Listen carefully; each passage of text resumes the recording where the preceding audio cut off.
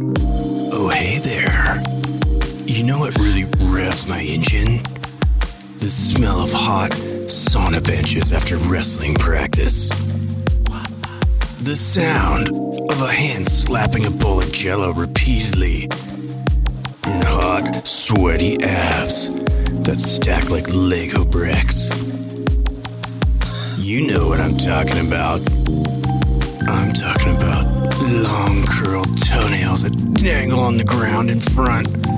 The feel of sand as it wedges its way through each orifice. And big, bold, glacial cut abdominals that reach out and beg for a tongue bath. I wouldn't bullshit you. And you shouldn't be bullshitted on. That's why I purchased the No BS 6-pack formula from Mind Pump. Those guys give it to you. Ooh, the No BS 6-pack formula. Available now over at mapsfitnessproducts.com. If you want to pump your body and expand your mind, there's only one place to go. Mind Pump. Mind Pump. With your hosts, Sal DiStefano, Adam Schafer, and Justin Andrews. In this episode... You do the Bill Cosby voice every time? episode... Does that sound like Bill Cosby every time? Yeah, a little bit. It's the Jell-O pudding. In today's episode, the boys and I talk about... For the first 52 minutes, we get into, Sal... our usual introductory conversation. Thanks, Adam. Yeah. Usual. I'm giving you an assist anything today. but usual. We started out by talking about Bruce Lee, the martial artist and the philosopher. There's a lot more to him than just his movies. I'm a huge fan. Yeah, me too. I nerded out on him. Then we talked about the changing Mind Pump style. Apparently, my clothes are starting to look a lot better.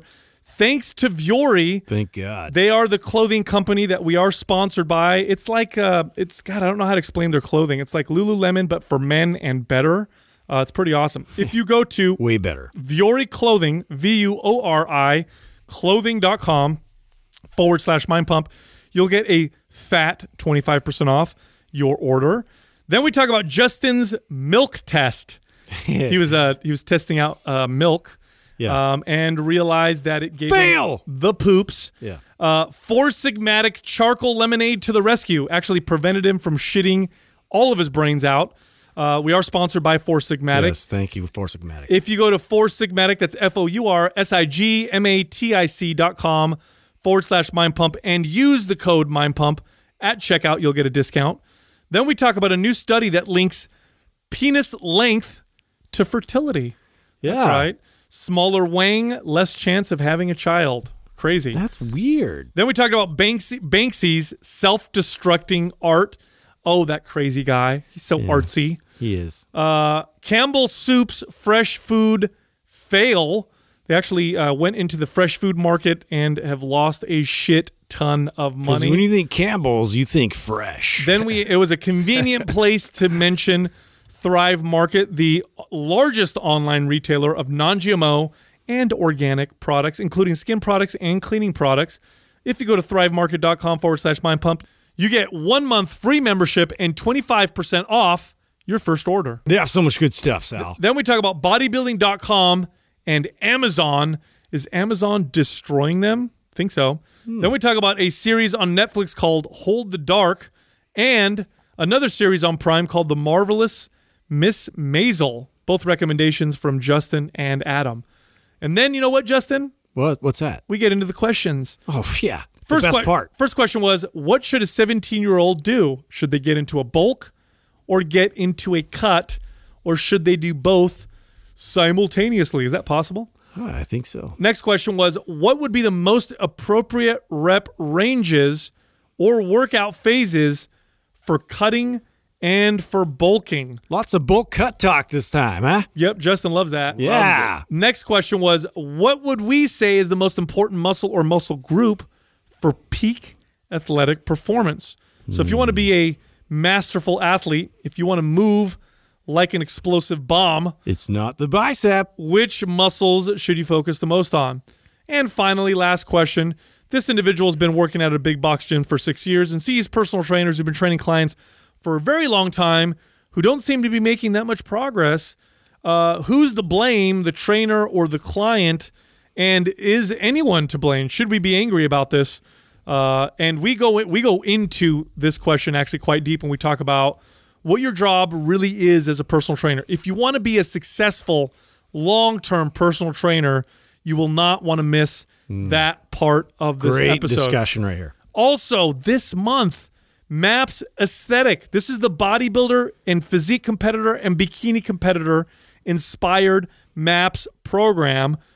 50% off. We took the total price, of course, cut it in half. That's it.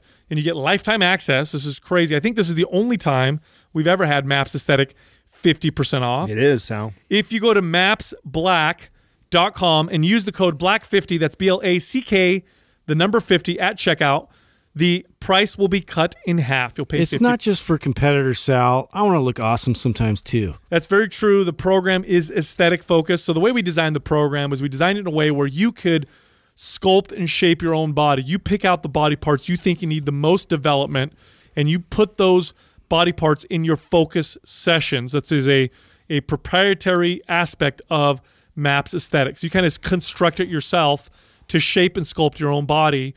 And that's why bodybuilders and bikini competitors and physique competitors love MAPS Aesthetic. Again, mapsblack.com. Use the code BLACK50 for 50% off. Also, if you want to check out our other MAPS programs or our bundles, go to mapsfitnessproducts.com. Do you guys remember the chair at the end? I don't remember which Conan it was, but at the end of it, he's sitting in that big king chair. Like a Game of Thrones chair? Yeah, and he's got That's like the chair. I want that. Dude, he's got like a lion skin over him. Please. Is That's that what the I- one you're gonna like buy for your seat in here in the studio? please. somebody Is that needs what to you're have talking it. We about? talked about this yeah. a long time ago when we think we moved from the last studios. I really want us to have our own custom mic and our own custom chair. Yeah. Like you could have that one. I'll have the Game of Thrones one. I'll have the Game of That's Thrones. like gonna be uncomfortable as fuck. I don't care, dude. This is so cool as fuck. I want a float tank. I want to podcast in a float tank. We can't see you then. Hey. Oh, I like to see your. I like to see your pretty face when we're floating. talking. Yeah. Nobody wants to see my pretty face. That's why I podcast, Adam. Yeah, you have a face for Yes. radio. Face for radio. I'd prefer to have a face for radio than a mind for TV or whatever. Is there such Wow. You know what I'm saying? Yeah. Yeah, those idiots. So anyway, dude, I got a quote for you guys that my girl just posted. I think it's She's been on fire lately. she's Somebody must have ruffled her feathers or something because she's on one. Yeah. she's on one, dude. Her page is what's her page? The Training Hour. You don't You know can your read some girl's of page. that. So you could read some of these. You almost got in trouble there, dude. I know her as Jessica. Yeah. Anyway, so this is a really good quote. I never read this quote before. Never heard it. Nobody is superior, nobody is inferior, but nobody is equal either. People are simply unique, incomparable. You are you, I am I. Fucking brilliant. Wow. I've never heard I never heard that stated so eloquently. No, I bet you Dr. Seuss has a good quote on that too. Yeah, red fish, two Yeah, fish. Yes, I bet Blue you. fish, I bet you do. I'm green gonna fish. Google that right now while you guys are talking. Dr. Seuss. I love Dr. Let's Seuss. pull up dude. some more quotes. Arguably the best philosopher of all time, in my opinion. He is. So I have another quote. Tell me this doesn't apply to our philosophy around fitness. And then if you guys can guess, shit, let's see who's going to, I bet Justin's going to pick it up. But sometimes Adam's a surprise. Sometimes he knows what's going on. Let's see who knows who said this quote. Doug, you can't play because you're going to guess right away. You ready? It's so old, huh? You ready? And now this quote totally encompasses our philosophy around fitness. Pay attention, Adam. I'm listening. Okay. Don't read Dr. Seuss anymore. Sorry. you got all into it for a second. I love Dr. Seuss. Yeah. All right. Here we go. Let me hear. Don't get set into one form. Adapt it and build your own and let it grow. Be like water. Empty your mind. Be formless, shapeless like water. Now you put water in a cup, it becomes the cup. You put water into a bottle, it becomes the bottle. You put it in a teapot, it becomes the teapot. Now water can flow or it can crash. Be water, my friend. Oh my god. Confucius. God, you guys don't know who that is? That's Bruce Lee. Oh, I would have Be never like got water. that. Yeah, I would've yeah, never- That's like one of his No, most that's famous quotes ever. No, I would have never got Bruce that. Lee was. I wasn't as big of a Bruce Lee fan as you guys were. Oh. And that's just because I think I'm younger. Because you're younger. Yeah. It's not like Bruce Lee movies came out Like when I was a 1 kid. year younger. Yeah, I wasn't a kid. You never watched Enter the Dragon? And No, I just did. Got super inspired. No. I did. I watched, but I didn't watch. I mean, I think Sal watched a lot of him. So I didn't watch that Yeah, so I that's how he said water. That is I true. loved watching Bruce Lee films, but there's more to Bruce Lee than his movies. So I watched, and by the way, I've been trying to message his daughter. I would love for her to get on the show so we could talk to her about. Oh, that'd be a good one. Yeah. Actually, let's enlist the fans. You know, Yes. I mean, we got fans for a reason, right? Yeah. Do me a favor. Go harass. Go- don't no, not harass. her. harass. Don't harass her. Contact. They're not Ask her fans. nicely. They're friends. Yeah, Friends. yeah. Ask her nicely. We want to Yes, interview her so we can talk to her about. We'd like to get some about history. Bruce Lee because he's a badass. Yeah. So when I was a kid, me and my cousin, we used to watch kung fu films all the time. And one of the things that we would do is every once in a while we'd sleep over at my grandparents' house. And my grandfather's thing was he did two things for us. At night, he would drive us to the video store. Kids, this is back when you used to have to go to a video store to rent videos. We went to his place called 1 Hour Photo Drive Up. I don't know if you guys remember that place. Somebody did a post. I saw one of our listeners did a post on a Blockbuster meme, and it was like, "Some of you will never know what Friday nights look like." Yeah, here. exactly. It was a whole thing. It was- Walking through like all these titles. No, like, it was. It was fun. Was Yeah, that not it like was good. for me? It was like a date night thing. Like I don't know how many dates I had taken on a Friday night to go. And part of the date was like picking a Then movie you out get your together. junior Yeah. mints. You know right away if it's a and chick you could popcorn date. at the end. Yep. You know what I'm Totally. saying by the Totally. types of movies she was looking at. Like, One of the- oh, oh, man. I don't know yeah, how many You're like, times. ooh, that was your choice. Yeah. Oh God. So my Terrible. grandfather would take us to the video store, and we would always want the kung fu films, and we'd pick them all out. Hell I've seen yeah. them all. I've seen all the Drunken Master I and love that freaking one. weird Yeah. shit, and then of course Bruce Lee. So me and him were into Bruce Lee, and then I started reading the Tao of Jeet Kune Do. This is the philosophy of the martial art that Bruce Lee wrote. Now I bought the book thinking I'm going to learn fucking Jeet Kune Do, and I'm going to learn how to fight. It's actually a philosophy book more than anything. From a book. Yeah, he's because I was a kid, bro. He was through pictures, like I know. images. dude. I was practicing in the I was backyard. more of a video guy. Yeah, really. Yeah. So no, he was a philosopher, and his Very cool. his philosophies around training and martial arts and life were so radically different. People don't realize how different he was. Like the stuff he was talking about. Remember in those days when he came to San Francisco to teach kung fu, it was it a was very blasphemy. Yeah, dude, you weren't Yeah, supposed he to was teach white. ostracized You for weren't that. supposed to teach white people or anybody but Chinese people weren't supposed to learn. Well, not only these that, arts. he incorporated other methods, and started to do like the real mixed martial arts. He was like one of the first. He to was the kinda first combine one. them. Yeah. You watch, that classic how he holds his hands up and he like he does his nose with his thumb, like he does that thing and he bounces around. Right. He learned how to dance from boxers, so he would watch boxers fight, and he loved how boxers were so fluid in the way they moved. Because when he learned kung fu, it was very rigid. Yeah. There were forms and styles, and he used to say like, "I don't Mantis. I don't follow a style." Yeah. He goes, "I don't hit. It just hits on its own," type of deal. That was his philosophies. Really cool stuff. I feel like we're kind of like the Bruce Lee of podcasting. That's my point. That's what exactly. What I'm trying to Bruce say. Lee of fitness. Yeah, dude. Hilarious. Yeah, we're just We're as- water. Yeah, we're like water. We're water. Yeah. Anyway, so no, that's why he was so awesome. So I know a lot of people know his movies, but the dude was he was a brilliant philosopher. You know what I mean? So I wanted to tell you. he did bodybuilding. You know how he was super into bodybuilding. You guys know that, yeah. right? I said, I didn't know all this stuff about him. I feel like, can you please give me like a list of either books or movie rentals that I can get enlist in and actually watch so I can get caught up on the Bruce Lee knowledge dude, here? I'll watch Bruce Lee with movies. I've with done you all the. day. I've watched Enter the Dragon and his other, like he's got 2 or 3 like the big ones, right? Yeah, that I yeah, think everybody's yeah. seen. I've seen those too. Yeah. But I need the deeper shit. He was Give me the philosophy. He was totally into bodybuilding too. He got trained and bought these bodybuilding because he believed in developing his muscles and his body. And do you know his movies inspired bodybuilders for years? Flex Wheeler got into bodybuilding because of Bruce Lee. Oh, I didn't know that. Yeah, because Really? Bruce Lee in his movies, he would do this lat spread. Remember, and you hear his bones crack, like, and he'd do this thing. And Bruce and Flex, remember, Flex was a martial artist. Yeah. So he watched that. That's and right. That's what Well, really he was got one him. of the ones that after he would get in a lift, he would actually like irradiate and do this like full body tension poses and stuff, which was like, brilliant. Bro, you're so into tension. Yeah. That was Bruce He was Lee's- like the guy. Yeah. For me, I always reference him as one of the masters. So of he that. wasn't the strongest dude in the world, but he had this ridiculous static strength. No, Apparently, but he was because he was like using all of his central nervous system. yeah. Well, he was really strong. I mean, he was only like $140, right? He was super He light. just knew how to channel all his force in one direction. he would be able to hold. I believe. I hope I'm saying this right. This is from people who wrote about him. 120-pound dumbbell at arm's length. yeah. And you would Straight hold out. just tension. Yeah, that's crazy. Just straight tension. Yeah. He also had a 200-pound heavy bag that he could kick and swing that thing so that it hit the ceiling. Yeah. So he'd kick it with so much force that it would swing and hit the ceiling, and people would just like trip out over it. What?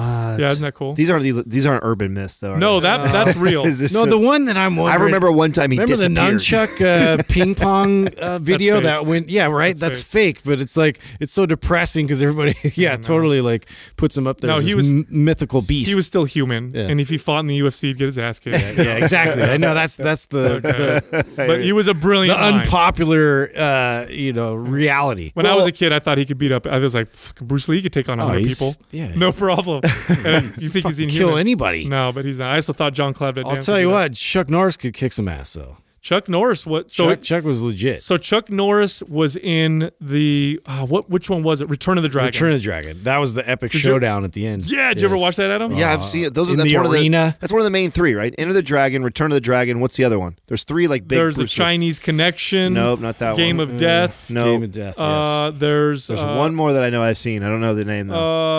God, I can't believe I I can't don't know, but I remember. remember the Green Hornet, and it was stupid because Oh, he he was the sidekick who just Kato. kicked everybody's ass. Yeah, he You're was like, Kato. why is he the sidekick? Yeah, he should be the main guy. Yeah. He in the one where he fights Chuck Norris. Remember when he grabs his chest and then pulls his hand off? And, rips off his chest hair. because Chuck Norris was hairy as fuck. He is a hairy beast. So Chuck Norris there was an interview that I read in Black Belt magazine years ago, probably in 1994 or something, and he wrote about sparring with Bruce Lee in between the scenes, and he's like, yeah, he goes, he was as fast as everybody said he was. He was a pretty much. Remember, Chuck Norris at the time was like a karate champion. Yeah. He was a badass International. Yeah, international he karate fucked champion. shit up. So it was pretty cool. Pretty cool stuff. Yesterday not to switch subjects, I was trying to tell you that yesterday I met with Taylor, and we were just kind of going over the Podcast Heart event, and man, I think Doug got like 1,000+ photos. Taylor got like 1,000, 2,000 photos. Eli, Anna, like they all. I mean, we must have 5,000+ photos we went through, and Taylor was complimenting like how handsome you guys looked. He's like, man, I was so. How handsome we looked, or how handsome you looked? No. Like He didn't throw you in there. No, he doesn't. He never compliments me. Wow. He doesn't. And you're right there. Yeah, no, I know. That's It's like- disrespectful. I gotta think talk that's- to him about yeah, that. Yeah. No, he's gotta going. give you your props. He's going through all the photos and he's looking at just how well dressed everybody is, and it's going like, oh man, look how sharp the boys look and everything. And I'm like, well, it helps when you dress them. I think. Well, part of his motivation for signing us with Viore was exactly that. Yes. He used to.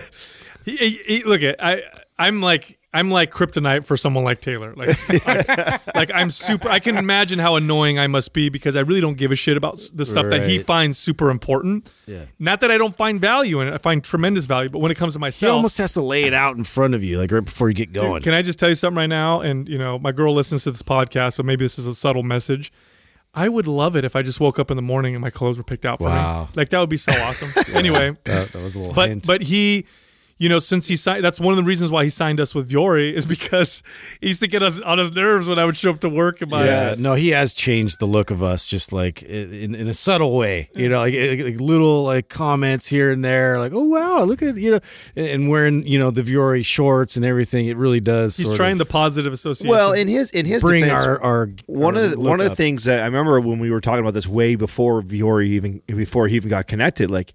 He was in search. Like he's not trying to. One of the things that is important because one of our core values is radical honesty and staying authentic. So it's important that no one wants to change. No one's going to change who we are. Sure. So his biggest challenge was finding a brand that really matches who we are as individuals, and then at the and same we time, all liked. right, that everybody liked, that everybody would wear, that looks good. So I mean, that was a long time.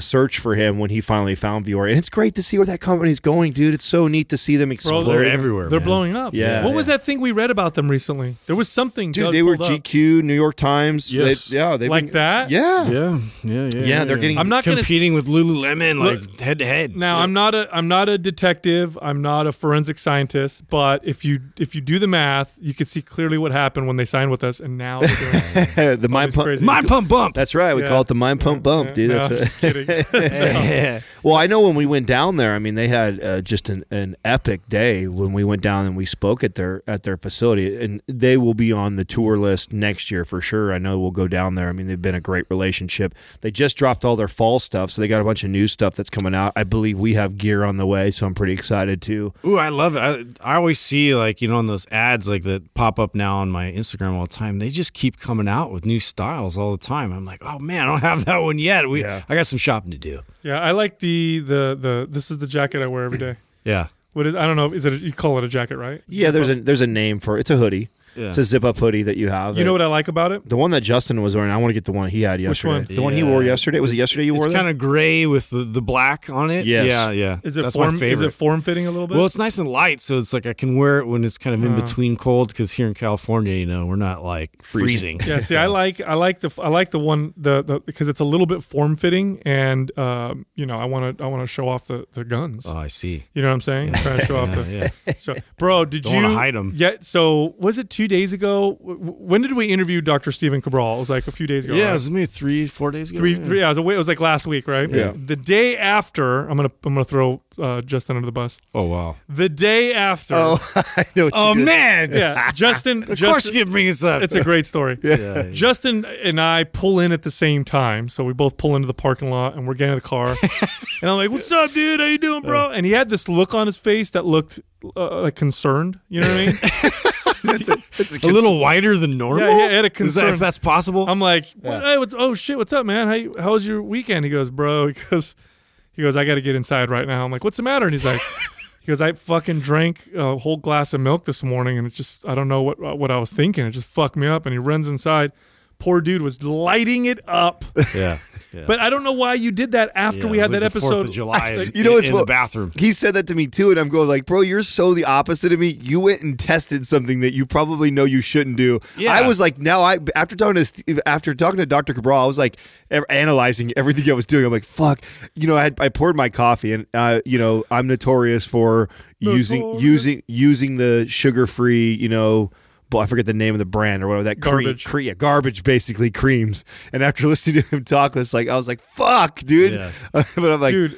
barely pouring any in there. But a poor kid goes in there and just destroy. And you're just such a bad kid, Justin. You're like that kid that your parents say something, Like I test it. and you do the opposite. You know what I mean? Yeah, because I don't know, dude. I like to my sense of freedom and individual, you know, rights. Like I want to make sure like this doesn't apply to me. You know, I'm just like I love it. I love dairy, and here's the thing. Like I know that sometimes, defend the cheese, brother. Defend it. Well, the cheese itself, like I'm still working through that. I know that it might affect me on a little basis, but a pure glass of milk, like I'm like, well, maybe if I just drink I had some peanut butter, and I'm trying to just decide whether or not maybe peanut butter or this or that, but it was definitely the milk. And milk goes great with peanut butter. Milk is so good. Did you just have peanut butter by itself, like on a spoon? Yeah. You don't do that? Yeah, I do. You're the guy that eats fucking butter sticks. Yeah, that's true. So I don't know what you're talking about. I don't know. I just picture you in the morning, like sitting at the counter Who has with a jar of peanut butter. I was chugged this huge glass of milk. Yeah. It wasn't just like a small. Now, did it hit you right away? Like, No, what happened? it was like when I was on the drive over. And I was oh just no, over the hill. and it just like kept grumbling, and my stomach was just turning over and over. And I got here and I was like, this is not gonna be a good day. Yeah, I just like it totally gave me diarrhea, and it was bad news. crushed it. But I saved you, buddy. Yeah. I saved you. Gave him the You fucking did. Four Sigmatic The charcoal. charcoal. I know. So that's where I ran into him. So I see him, and he's like me. Like we probably use Four Sigmatic a third of the amount of times that you use Four Yeah. Sigmatic. You've definitely, I love them. used the brand more than anybody. And I come walking in from the bathroom, and Justin had just got here, and I see him making up the what is it? The lemonading charcoal. Yeah. Yeah, Is that what it is? Yeah, It's yeah. lemonade. It's got chaga and activated charcoal. Yeah, and I see him stirring it up, and I don't ever see him make that often. And so I'm like, "What's up, bro?" Yeah. He goes, "Man, I had a fucking glass of milk." I'm like, after we just had Dr. Cabral here talking, I'm like, I don't know. like, You know what? It was do so you- subconscious. Like I just like poured it, thinking like, huh. let's see. You know, and Fuck that guy. It fucked me up. Fucked me up. Yeah, I'm like so mad. That shit doesn't apply to me. Yeah. But I wanted to keep that part of me. Bro, this is not bullshit now. How fucking effective is activated charcoal for that shit? Yeah, it was almost like 5 minutes later. Done. Like, it was just like everything was settling down and back to normal. But so. then 30 or 40 minutes later, you went and what did you eat after that? You went and ate something else. I'm like, what are you doing, bro? And you're like, oh, I'm just testing it or something. What was it that you ate? I don't know. It was probably something with a lot of cheese in it. I'm stubborn. I'm a stubborn guy. I have that part of me. Yeah, so you can't break through. So Jessica has figured something out. Here's the bad thing with activated charcoal. First of all, I don't think it's something you should take all the time. So I just want to make sure people know that activated charcoal is good for those situations where you drink milk and you shouldn't. You're going to eat something or drink something that's going to bother you. I don't think it's a daily, regular, like consistent for months on end type of supplement. No. And here's why I want to say that, because first of all, for me, before discovering the magical and mystical powers of activated charcoal, I never drank alcohol. It is pretty magical. Never drank alcohol. Now that I know if I drink alcohol and take activated charcoal, I'm not going to get a hangover. Now we have events and shit. I'm fucking drinking. Yeah, you're okay. So Jessica, she gets. You're not so lame anymore. Jessica will break out. It's great. It's like nice. Yeah. You should listen. That's so lame. I'm tired of being around a bunch of lame. I can't do this but not that. I can't do this either. Whatever, dude. It's like fucking fitness people are the worst. Yeah, they are. Bunch of fucking little babies. So Jessica, when she eats chocolate, she'll break out almost like 24 hours later. She'll break out in her face. She figured out that if she takes activated charcoal with chocolate, she doesn't break out. So what do you think she does more now? Eat more chocolate. So I'm like, babe, we can't use this. Let's not rely on this. Yeah, this isn't like a fucking free ticket. You know what I mean? We can just do whatever the hell we want type of deal. No, I've definitely had more alcohol this last year than I probably have in the previous 10 years because of that hack that you introduced me to. That's been a game changer for me. And it's like, and every time I've tested it, like, I'm crossing my fingers over here and knocking on wood, but every time that we've gone out and we've drank, I have yet to have a hangover since we started doing the charcoal thing. And I'm like, whoa, this is weird. It is very interesting. Anecdote. It's all anecdote. Right. I'm not making any claims, but I'm certain for me. Nor do we condone it. Yeah, right? for me, I swear to God. No, we've had a ton of people since then. I've gotten a lot of DMs, and I've seen quite a few posts on our Facebook forum saying that they've gone and done it themselves and can testify to it too. Yeah. So. Are we the only fitness podcast that's sponsored by weed and alcohol? Oh my God, probably we are, aren't we? Oh, well, what are you? Because we're cool. No, we're cool. well-rounded. No, we're just missing normal condoms and guns, dude. We'll get the trifecta. That's next, bro. And gambling. Quadfecta. I want gambling, condoms, and guns. Then we'll be the all-American fitness podcast. Oh my God, dude! I want to shoot some guns right now. Study came out 2 days ago. Okay, here's the title of the study. Size really does matter when it comes to fertility. Did you know this? So a new study suggests that men who are infertile also have smaller penises. Wow. What? Yes. Wow. Having a shorter appendage, just lost the page here. Having a shorter appendage was more common in men who were struggling to conceive It's that turkey baster effect. than in those with other genital health problems. Baster effect. So they've now You gotta get it all up in there. So here it is. It found that on average, Oh my God. men who were infertile were around 1 centimeter shorter than their fertile counterparts. 1 centimeter? Yeah. Come on. That's such a small thing. That is a very small difference. Centimeter. Oh, well, centimeter. Like an inch would make a big difference. Well, here's the I think. quote. Here's a quote, right? The quote says, 1 centimeter may not be a striking difference, but there was a clear statistical significance. Interesting. Now, how does this make sense? Is it because you're just closer? Oh, I would, You know what I mean? I would think so. Yeah. If that's the finish line and you've got a 1 centimeter head you start got on like the a- other guys, I would think that you have an advantage. Just What if like you got like power? You know what I mean? Like it's a cannon. But I think.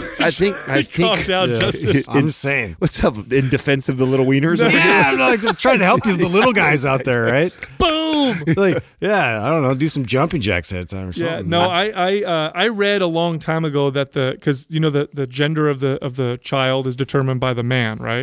We're the ones that our sperm determine whether or not it's a boy or a girl, and the male sperm apparently swim faster but die sooner, kind of like real life. Yeah, I was gonna say that's The female sperm Yep. swim slower but live longer. right. So the strategy for me when I had my kids was, when you release Upside down. the soldiers, you go in as far as you can. Because the dudes are gonna to have a boy. The guys are gonna go as fast as they possibly can and get there soon, and then boom, you'll have a boy. If you want a girl, you do halfway and you do your thing. And then the boys swim faster, they die. Then the female sperms get in there. And guess what? I didn't know we were going to be dropping so much science today. Yeah, I don't think there's any science there. Yeah. I think I'm just you got to But- shoot halfway in. work for me. So a girl. must have been a slow day on an American Journal. It sounds like what's our PubMed? yeah, PubMed. This I like must have been a slow week for PubMed. No, I got like 4 more studies. Here, dude. Okay, I was gonna say this is I got like the 4. best study we had this Yeah, I week. got a whole bunch here to bring up. Did you guys bring any today? By any chance? Yeah, No, you're the only one that got reads me on PubMed, that bro. today. You're the only one that I reads- wish I would've Yeah. brought Or I'm the only one guy up. that reads. No. Give me We got a great video. Give me a I good wanna show you guys. Give me a good PubMed one, and then I actually had something I was going to share with you guys that I thought was interesting. All right, I'll go with another one here. This one's pretty good. So this is an article in the New York Times. I think it's pretty apparent to anybody with a brain that marijuana is probably going to be recreationally legal nationwide probably within the next 10 years. Definitely medicinally legal, right? That I don't think anybody's going to debate that. The next thing to probably go through rescheduling is psilocybin mushrooms, psychedelic mushrooms. I heard about that. Yeah, so researchers at Johns Hopkins University suggested that psilocybin should be reclassified from a Schedule 1, which is bullshit. It should never be Schedule 1, which means there's no medical benefit, to Schedule 4, which is like prescription sleeping pills. I firmly believe that should be the case. So is this going to make its way into like therapy first? That's it. Yeah, and then it'll sort of. Yeah, so if they make it a schedule, so Schedule 4 is like when you go buy, like a sleeping pill, or you get a prescription for a sleeping pill or whatever. Yeah. Those are all Schedule 4. So you still need a prescription, but it's not like so illegal that you can't study it. You can't, Yeah. like Schedule 1 means you Yeah, can't. that's ridiculous. Silly. Yeah. So what I think, and I firmly think, and there's a very strong push for this in the medical or scientific community, is to reclassify psilocybin as a Schedule 4 drug to be used for therapy. And I believe the first ways that and MDMA is another I was one that going to they're ask pushing. you about MDMA because of all the studies they've already shown with it was like 99 or something like almost like 100% success rate they were having with PTSD. It wasn't 100%, but it was really high. It was something high. It was Yeah. like 70 or 80%, and in something that has no like terrible success rate. I think what we're entering into right now is a completely new era of psychotherapy, and I think it's going to be pushed. agree. It's going to be pushed by the reclassification of psilocybin and MDMA, and I think because what they found in these studies is classical psychotherapy or talk therapy, there's a certain level of effectiveness, and it is effective in some cases. In some cases, it's not that effective, but given a long period of time and work, it still has a certain efficacious, rate, and this is why it's prescribed and used, and why it has been used for so long. Like if you have an issue with paranoias, anxieties, depression, talk therapy, psychotherapy, it's something that you should probably look into. But what they're finding is classical psychotherapy, talk therapy in combination with these drugs for very difficult to treat conditions like PTSD, or where I think it's going to first go is end of life therapy. I think that's the first place it's going to go, where, if you're terminal, the doctor just told you you got 6 months to live, or, something's going to happen to you, soon. That is a very, very scary place to be. Yeah, if you're terminal, I mean, why wouldn't we allow that person to make all the decisions themselves? I don't think anything should be illegal. It's crazy to me that's that stupid. you would determine what's best for them at that point. I think all drugs should be legal. Yeah. Especially if you have 6 months to live and you want to go smoke a bunch of crack, Right. go for it. I mean, what's going to stop you? What are you going to do? Kill yourself? Yeah. It's already you know what I'm saying? Right. So, but I think that's the first place they're going to make these things legal, because there were these studies that they were doing on these terminal cancer patients, and all of them severe anxiety and fear and depression over their disease. They gave them this therapy with psilocybin, and the way they do it, from my understanding, is they'll give them a low, and it's not like they're not giving them like a crazy mega dose of mushrooms. They're giving them like a clinically effective dose, which is, I don't know how many grams, but it's not this crazy huge dose. It's enough though. Then they'll put shades on them, or what are they called? Blinders, or I don't know what they're called, where you cover your eyes so they're in the dark. Then they'll put on headphones with really soft music. They make sure that the setting is comfortable. They make sure that they're comfortable with the therapist. And then they lay there with their eyes closed and just think, and then they'll take them off, and then they'll talk, and then they'll go back in, and they'll think, and they'll talk, and they'll go back and forth. And a significant majority of the people who were terminal, who did this kind of therapy, came out of it and said that they lost all their fears and anxieties. They come to terms with it, right? Totally. At that point. Yeah, God. I've heard that a lot. Well, and imagine for the people who are connected to them, because I can imagine, I have all the empathy in the world for someone who's terminal. Yeah. I've seen someone go through that firsthand, but it's the people around them who I think will benefit a lot as well. Because imagine if you have a terminal person and they go through this therapy, and now they're like, you know what? I need to say this to this person. I need to say sorry to this person. I need to mend these bridges with this individual. I need to say these things to my kid that I've never said. I need to apologize to my wife for the years of whatever, and leaving with just this beautiful, ending. I think it'll be super, super powerful. Well, and drugs really they take us from being present, right?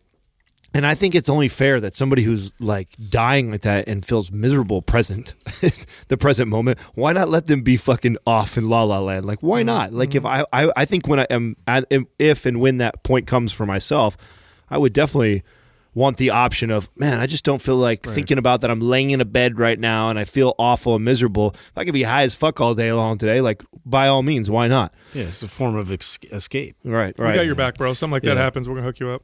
yeah. We'll get you all the drugs. I appreciate that. You're welcome, dude. I was gonna bring up. I just remembered. Did you guys see the Banksy's painting that went for auction? It went for like $1 million something, and then I love all his stuff. do you have a dude. book So on it was the one famous painting where it's the girl with the flowers? balloon. Oh, the balloon one. With the balloon, right? So and it went for auction, and everything went through and all that, and then it basically like had it exploded or shredded. It had a self-destruct mechanism in it. So brilliant. What? Yeah, You should bring that up, Doug. So we can see it. everything Whoa, went I through. did not know Banksy. that.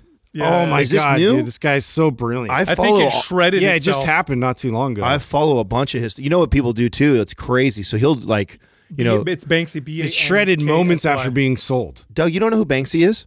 Oh, he's like a He's graffiti famous artist. graffiti artist. Yeah. That nobody knows what he looks like, right? Nobody knows. Yeah, no, he's who he is or what he looks like. completely anonymous.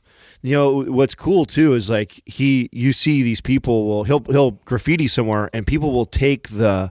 Bro, I can't believe this. Justin, when did this come out? Yeah, so I mean, this is How did I not literally hear just about this? recently. Yeah, Is there it an was article on it, Doug, or is it just video? Yeah, Yeah, I want to see. So it was self-destruct art, which is classic Banksy, right? To fuck with people like that. yeah. So what he's known for, Doug, is he definitely addresses like controversial political topics and things that are going on in current events. Like social issues and stuff. Yes, And- yes. Yeah. They said that it might even be worth more. Oh yeah. Oh, as, look at as that. it's shredded. It's sold for $1.4 million. Yeah. And then I guess it's self-destructed. Is it? After Yeah, the I'm gra- trying to see what actually happened because I didn't. It wasn't- Wow! After the gavel fell, a paper shredder was hidden inside the frame, and it totally destroyed Look at it. these people. Shred- they're like, look at- no. Well, yeah, dude. Is this Oh, Sotheby's? that's so much money. Was that Sotheby's or whatever? They The famous auction. wow. Yeah. He secretly built the shredder in case the painting went up for auction. Oh, he did it on purpose because he didn't want it to be sold. Well, yeah, exactly. Yeah, he that doesn't want that people- was the brilliance of it. Yeah, because I mean, he's so renegade, and he's like with all his paintings in general, he just does it without like nobody even know who he is or where he's going to do it. How does he make money? How does he make? You know how he I don't makes know. money, Adam? No, he doesn't, dude. That's the thing. Yeah, he doesn't make money off it. It's Is it- real art.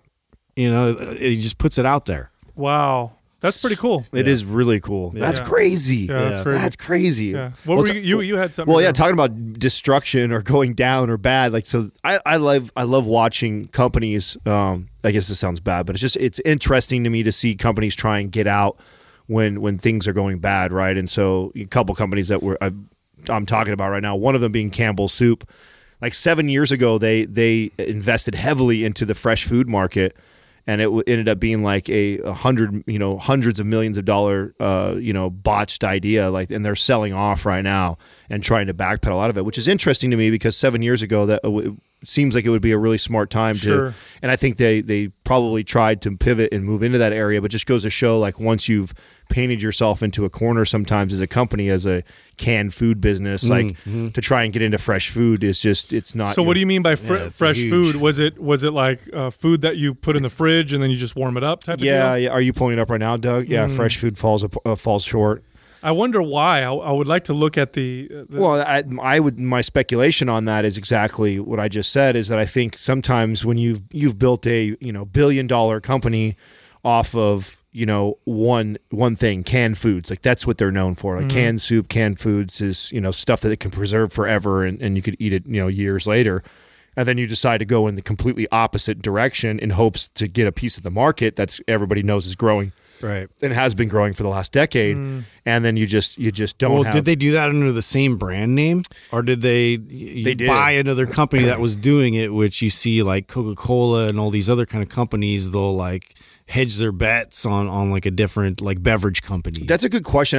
As far as I know, they still did it under Campbell. I don't think they did it under a different name, but I know that it So hurt. it's with probably it. a bad strategy. Oh, so they did a bunch of acquisitions, is what they did. Yeah, a bunch of fresh food acquisitions, and I don't think it panned out for them at all. I don't know, Justin, though, if they kept the same name or they tried to sell under the original names of the companies that they It would be acquired. interesting because to as a figure out. consumer, that's the big barrier there, right? You do already have a preconceived idea of what that company provides, and so it's like, well, there's a little bit of a hesitancy, I'm sure. Well, it's interesting to me because, part of the problem with going from what they were good at to fresh foods is distribution, production. It's a totally different operation. Exactly. Yep. And Is that that's what killed them? That is what's killed them. Yeah, Is part of that. Is exactly and kind of what we talk about with Thrive Market and them being what they've mastered is they mastered that side of the business first before they got into actually distributing. It's like they had that in line, like, oh, we have all these people in place because I think that's what you don't think about. You're like, oh shit, well, what happens when millions of people do start wanting to buy this stuff? Can we produce it at that rate? And then when you we can't scale quickly? yeah. Yeah. And the cost of implementing all these new channels of ways to distribute fresh foods because they might need refrigeration. It's just different problems. Yeah, whereas the with shelf cans- life's different, all that. Totally. Along the lines of companies that are dying, we touched on it a little bit with Craig, but I mean, it interests me too because we just recently had bodybuilding.com reach out to us, and they're coming after Mind Pump in a positive way, right? They're looking to affiliate or partner up somehow with us, and one of the first thing that we all did was look at how are they doing as a business right now, and man, they've been on a nosedive for the last 4 years. And after listening to Craig talk about what they did, it's like, man, that's you've built your brand off of providing all this free content, and then you put it behind a paid wall.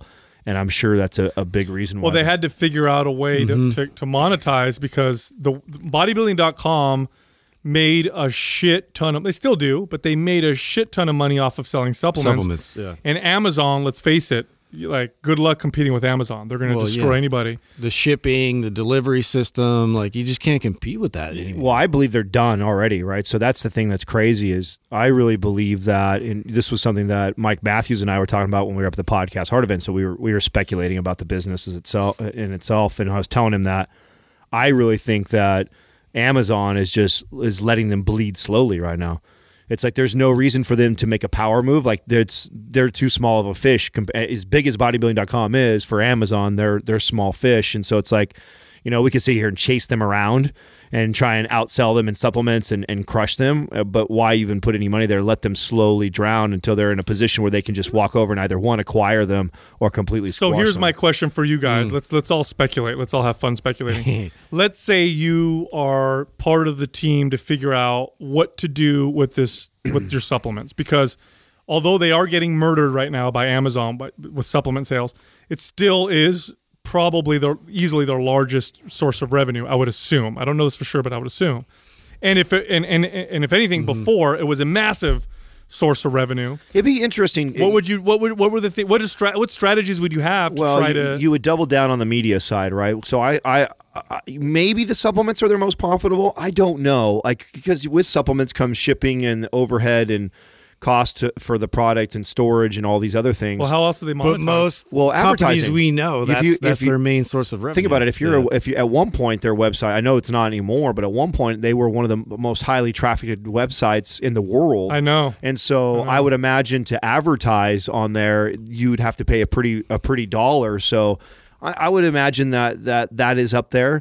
Now, the thing that I think where they went really wrong, and what I think we've done a really good job of with Mind Pump, is they didn't curate their content as well as I think that we are. We're very careful about who we present on the podcast. We're very careful about who we present on the YouTube channel, and I think they went purely. They I shouldn't say they pulled a page out of Shred. Shred's pulled a page out of them, which is they just look for anybody who's popular and look good, and it's just like who's trending, or they look at the numbers of their website, how it's performing, right. And so it's like attractive. Yeah, forget the idea that they've got a great message or that it aligns with your views or whatever. It's like if they're popular, they're big, they're trending, like you're saying, Justin, which is the same reason why I think they came after us. They knew very little about Mind Pump, ironically. As they're talking to us on the phone, it's like, well, but they've looked at our website. Our website's grown 400% over the last year. Which is funny because, I mean, that was the biggest hurdle for us, is to get our website to perform. Right. Yeah. I think, it's interesting, Doug. Do they have, what's their shipping? Because here's a problem with competing against Amazon. Amazon has Prime, which killed everybody. They came out with Prime and that just murdered everybody, right? 2-day shipping, you pay one flat rate for the whole year. The other thing that Amazon kills everybody in is it's so fat. You have an app and you just click to buy. You don't have to enter anything. Yeah, one click. You click to buy. I'm sure they have that as well.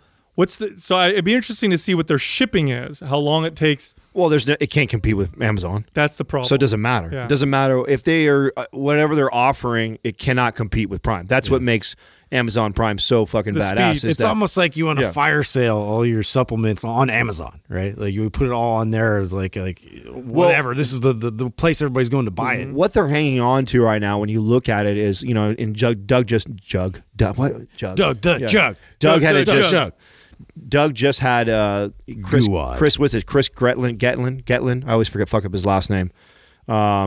Caged supplements. Mm-hmm. So where they're hanging on is that they've partnered up with people like our friend Craig, who's no longer partnered with them, but with individual brands like that and guys that have made their own supplement line, and so they promote them and their supplement through there. So they're still hanging on the fact that, okay, these people are coming through here because they're connected to these people still, and hopefully they'll buy through us versus buying on Amazon, right? Mm-hmm.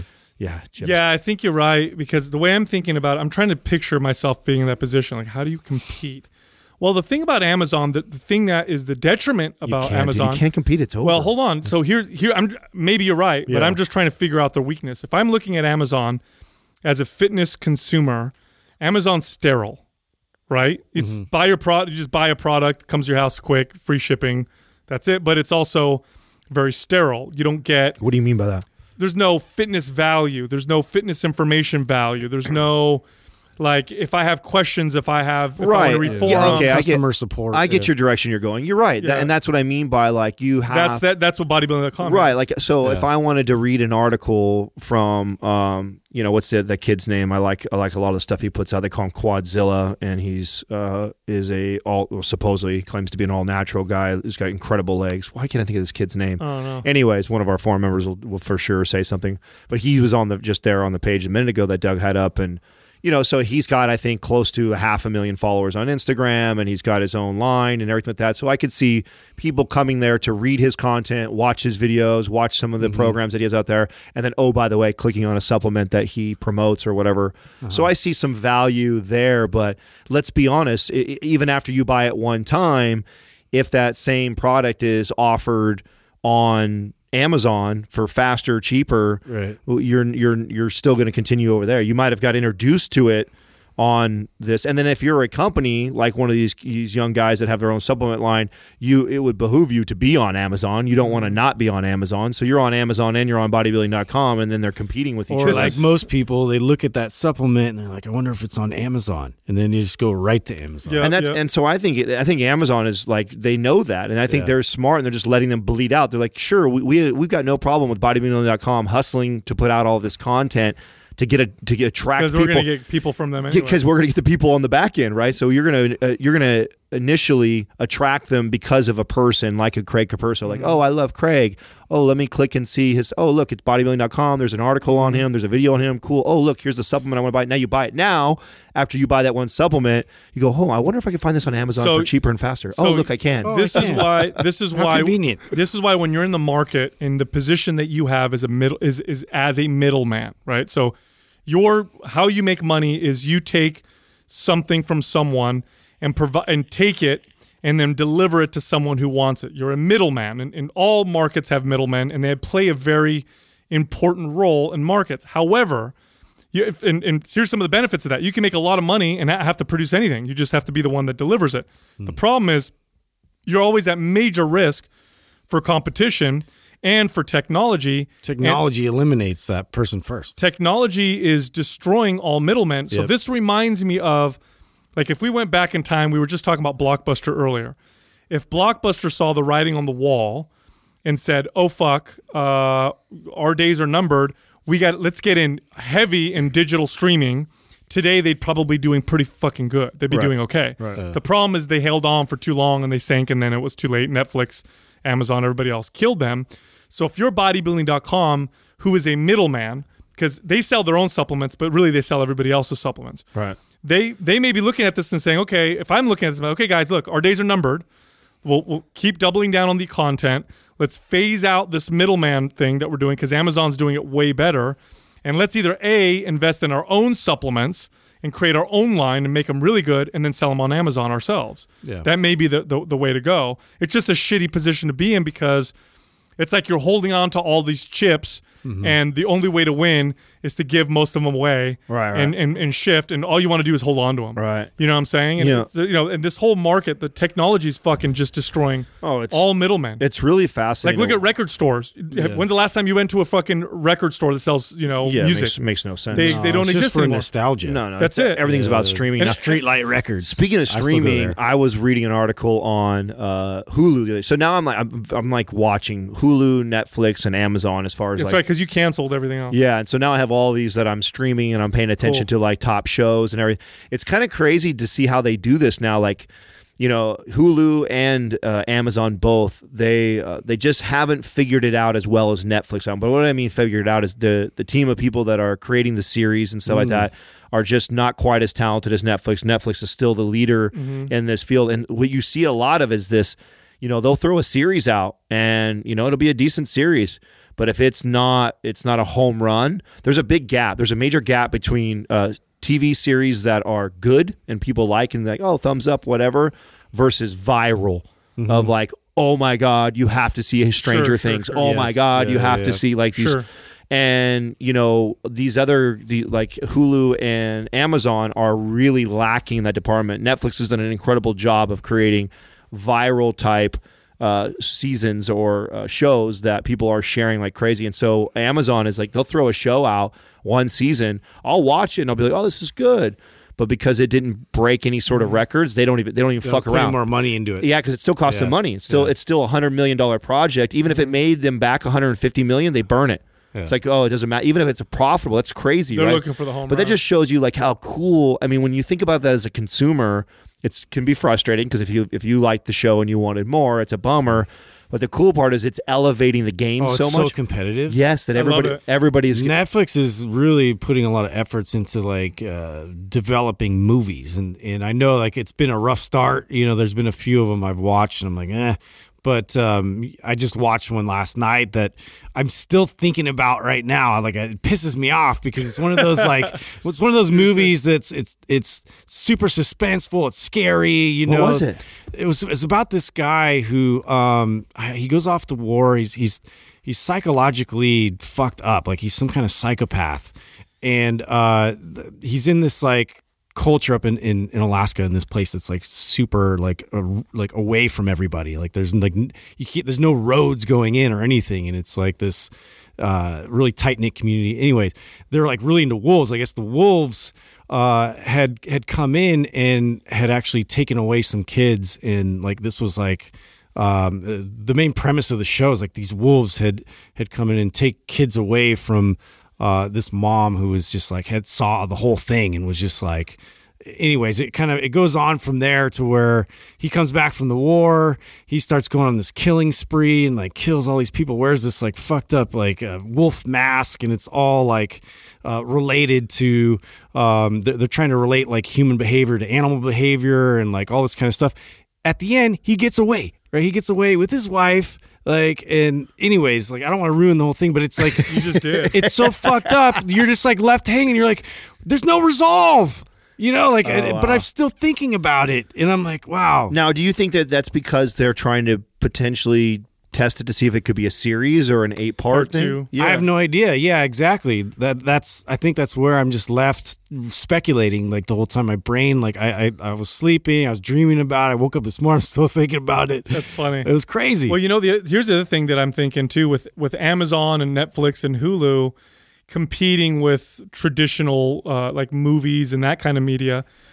You know, the writing is now very different, because, and really that's the difference between a great movie and a good movie is the writing. Anybody will tell you that. Oh, yeah. Absolutely. But the way that writers are writing movies or shows now is changing, because before you were limited with time.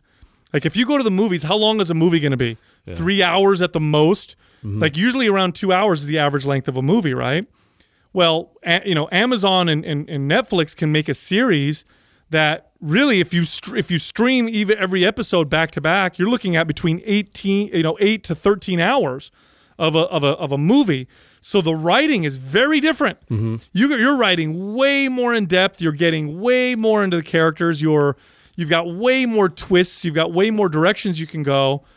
Fascinating. I think it's gonna be very fast. Media is totally changing. I fucking love it. Hold the Dark. That's what it's called. Thanks, Doug. So, and this is it's a movie the way it's set up. It is a movie. Yeah, it's an actual movie, and it has the guy from what's that? The latest one with the robots or the God. You're terrible, Justin. Yeah, you I are forget it. You'll remember a fucking song from when he's 5 years Right, old. right. But I you just can't remember. You watched the show just yesterday. It's like one of the most popular shows ever, too. Well, I have one. I have one for you guys to check out that Katrina and I are just loving right now, and it's an Amazon Prime one. Is Marvelous Miss Maisel. You guys should watch. It's fucking great. It's based in the 1930s, and it's MAISEL, and it's actually on Amazon Prime, not Netflix, Doug. But it's a really good show. I think that we're almost done. We have like 1 or 2 episodes left. We've knocked it out in a couple nights because we liked it so much. It's got a great story behind it. Westworld. Oh my God. Oh, that's what you were trying to think of? Yeah, Westworld. Out of nowhere. Westworld. He was in Westworld. He's one of the main actors. Anyway, sorry. What's his name? The guy, he was the black guy. That's he was one of the bald- robots. Okay, yeah, I know who you're talking about. Anyways, this one's really good. It's from the 30s. She is, and I'm still figuring out like where it's going to go, but it's definitely got me sucked in. But she's kind of like this, she plays this traditional housewife, and you can tell as she gets into a divorce, her husband leaves her for basically the exact same life that she had already like created with them, and so you're kind of rooting for her, and then she's trying to chase to be a comedian, and then she gets out in the workforce. She comes from a very wealthy Jewish family, and so it's a very unique story. I've never seen I think a story or a series like this told in the 30s from a perspective of a woman and what that would be like to get divorced, also coming from wealthy parents and their expectations of what they think she should be as a woman. And Interesting. then, you and Jessica would absolutely love it, I know for sure. And I think our audience would too. It's one of the best shows, I think, on Marvelous Miss Maisel. Yeah, it's cool. Oh, it's cool. It's on the 2nd season. I didn't know that. I've only seen the 1st season so far, but we're loving it right now. Eagle has landed. Today's Squad is brought to you by MAPS Anabolic. If you're looking to maximize your overall muscle and strength, MAPS Anabolic is the perfect place to start. With a full 30-day money-back guarantee, there is absolutely zero risk. So what are you waiting for? Go to mindpumpmedia.com and get started today. It's the motherfucking Quad. Eagle has landed. All right, our first question is from Constantine MB. What should a 17-year-old do? Bulk or cut? 17-year-old bulk or cut? I like this question because I think, well, I know for sure me and I know for sure Sal, I think Justin too. You know, I was from literally 17, that's when I started, all the way till almost 30 years old. So I think about 28 or 29.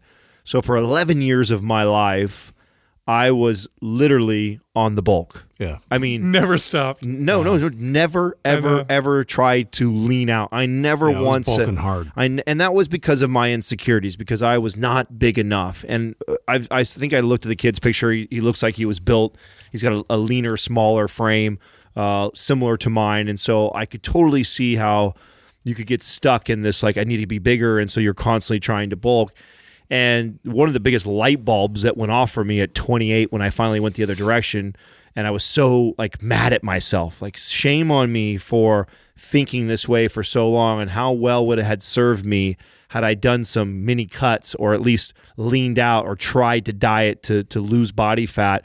And it's because I always was relatively lean. I was always between 9 and 11%. I never saw myself as not lean enough. I always saw myself as not big enough, and I didn't have enough muscle. And so because of that, it drove my programming, it drove my dieting, and it probably slowed down much of the results that I could have had I switched that thought process. So the reason why I picked this question is I've got to think that there's a lot of 17-year-old young men and women, for that matter, that because of how they identify themselves right now, they make bad choices as far as diets and programming because they're battling their insecurities versus probably doing what would serve them best in their overall journey. It's interesting to think about because when I was 17, and I'm much like you guys, and I probably don't just voice it as much as you guys, but I was always trying to bulk and get bigger, and I was super bony, and that was a big insecurity of mine. And taking my shirt off, I was just like, oh my God, I need more muscles, and that's all I could think about. Thinking back, like, what if we had social media back then? You know, It would have been worse. Also about, getting big but being lean at the same time. I didn't even think for a second about giving a shit about being lean. It was all about how much mass I could possibly put on my body. And, that being sort of an interesting state that we're in right now. It's like you're constantly showing your body off and people are judging you. And, man, it would have been interesting. Dude, I started at 14, right? So I started real young, working out. Also, extremely insecure about being skinny. I was painfully skinny. You know what's funny, by the way? I look at pictures of myself now when I was 14 and 13. Yeah, I was skinny, but I wasn't like... You look like every other... I look like a normal 13-year-old. That's how everybody's skinny. That's how fucking distorted my mind Well, you know was. why it is, and I remember this. You look at the one or two anomalies in your school as a kid in high school who's buff, or has the mesomorph body type, and you're just like, you're gunning for that. Like, you believe because there's a kid who looks like that it's possible to look like that, and then you're on this mission to, or in this case, now, like Justin brings up, in this day and age, you have who's the popular fucking young kid who's now 20-something, but he started on Instagram and he's Jeff Said, right? You have this Jeff Said kid who's, gets out there as a teenager on Instagram and is promoting, and he's got an incredible physique, and, all these kids are chasing after looking like this kid. In reality, there's probably not a lot you have in common with this kid whatsoever. Dude, I wasn't even. I remember too. There was definitely moments in my life where people would say things to me, like you say to anybody, not because they're trying to be hurtful, just because they're like. For example, I remember once we were at my aunt's. My aunt had a swimming pool, and we'd all go there on the weekends in the summer and go swimming and have a blast. Me and all my cousins. So I go in the bathroom and I change into my bathing suit and I get out. And my aunt, who wasn't that much older than me at the time, so if I'm 13 years old, she's probably, 18 years old. And she looks at me and she goes, "Oh my God." She goes, "You're so skinny. You need to eat something." Mm-hmm. And I know it was innocent. Like, this is what kids say to each other. It's not a big deal. But it stung so deeply. Mm-hmm. And anytime someone said the word skinny to me, it stung. And so I was on this mission forever to try and gain weight where, I did all kinds of crazy shit. I used to buy, because I had a job at the age of 14, when I would work for my dad and he'd pay me a little bit. I'd take that money and I'd ride my bike to the Beehive, which was the name of this nutrition shop, which, by the way, still fucking exists on Coleman and something in San Jose. This supplement store has been around for like 100 years. And I go in there, and I remember I'd walk around and think I was like, oh, these are the answers. I remember the first time I bought anything was in that store, and I had, I think it was like $60, and I saw the big bottles of weight gainer, and one would say mass gainer, and the other would say maximum weight gain. I always look for the mass gainer. Yeah, and I'm looking for the one that's like going to sell me that it's going to make me gain the most weight. And I forgot which one I bought. I think it was Mega Mass, 2000 or something. It came in this big bucket, and I rode my bike home, so excited. And I remember I took this thing. I told my mom, buy me whole milk, please buy me whole milk, because the bottle says, the thing says mix it with whole milk. And I'd take her blender, and I'd blend up a shake with whole milk, and you turn the blender on, and the whole fucking thing would barely move because it was like cake batter, so thick. And you'd see like a little spiral in the middle. The whole thing's not even moving. And then I'd sit there, and this was what I would do after my workout. I'd sit there with this blender full of this thick liquid that's mostly maltodextrin, mostly sugar and carbohydrates, right? And I would just chug it, and I'd sit there and do sets. This was like part of my workout because it was so hard to chug.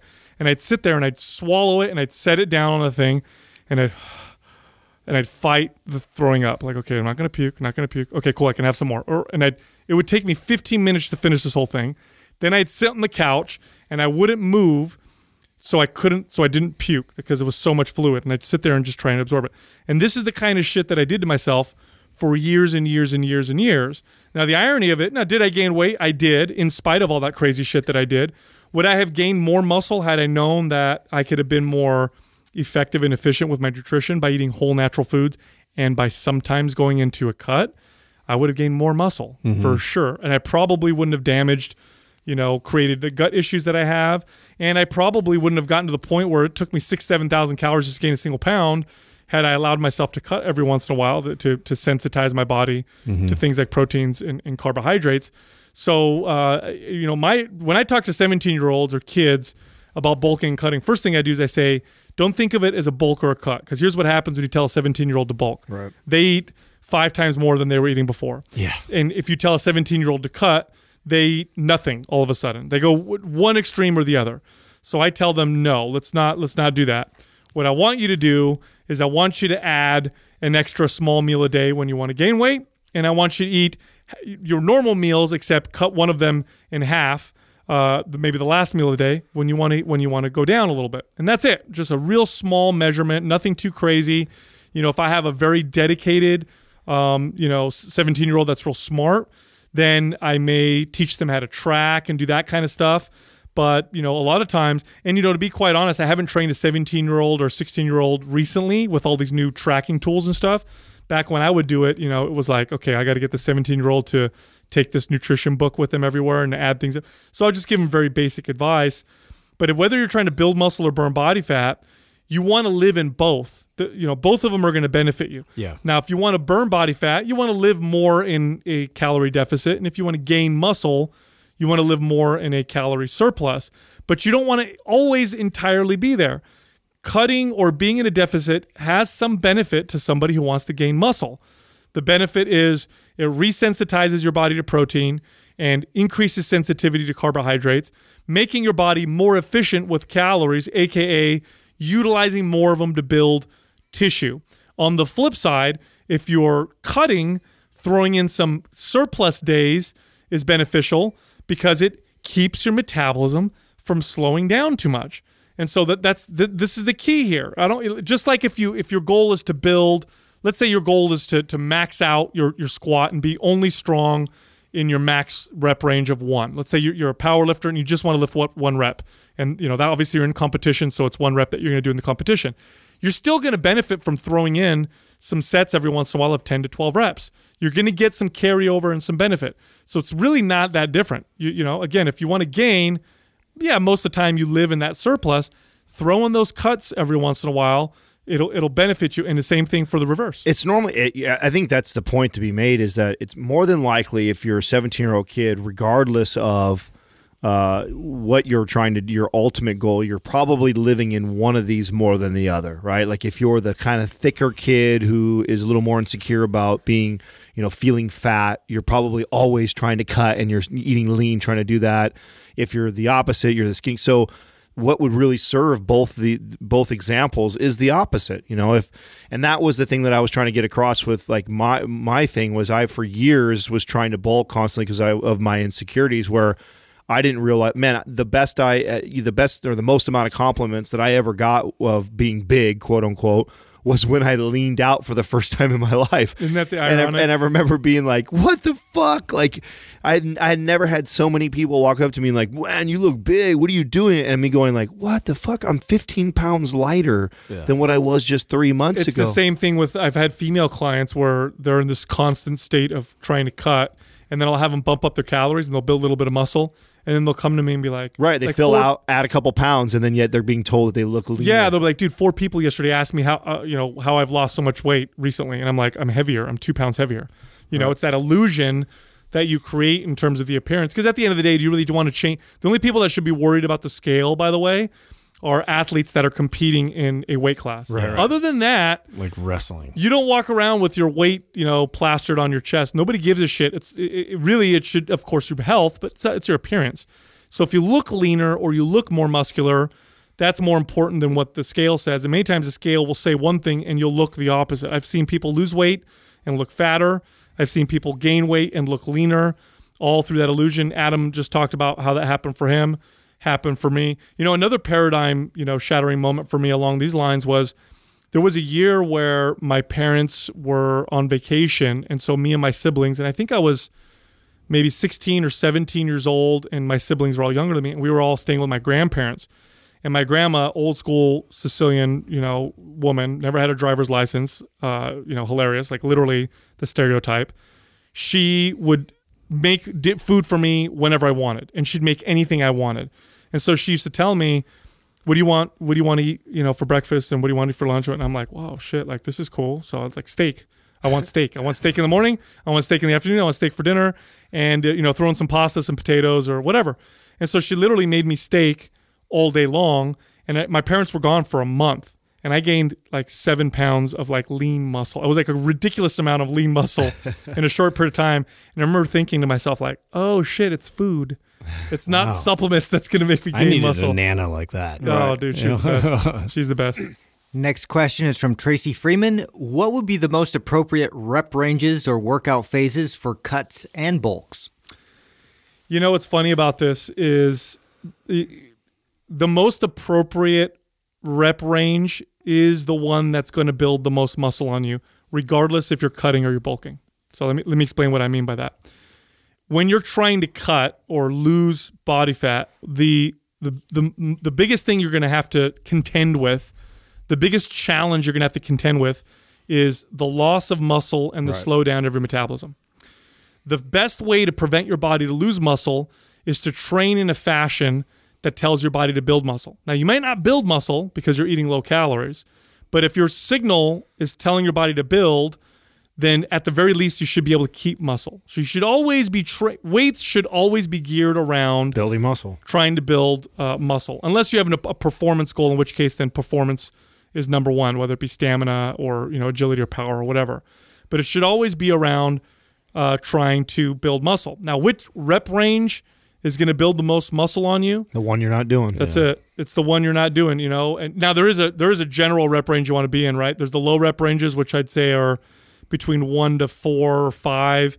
There's the high rep ranges, which I would say probably on the highest 15 end. to 20. Yeah, 15 to 20 or something like that. So between 1 to 20 reps, those are the ranges that you want to work within.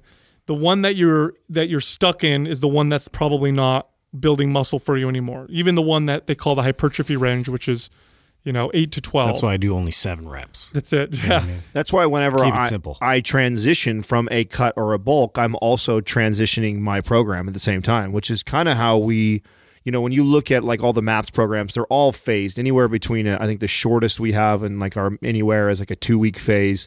Our longest phase, I think, is stretched out to 4 weeks, right? If I'm correct. Yeah. So between 2 and 4 weeks, we're always switching up your training phase, meaning that we're switching up the rep ranges, rest periods, things like that. So this would be that example.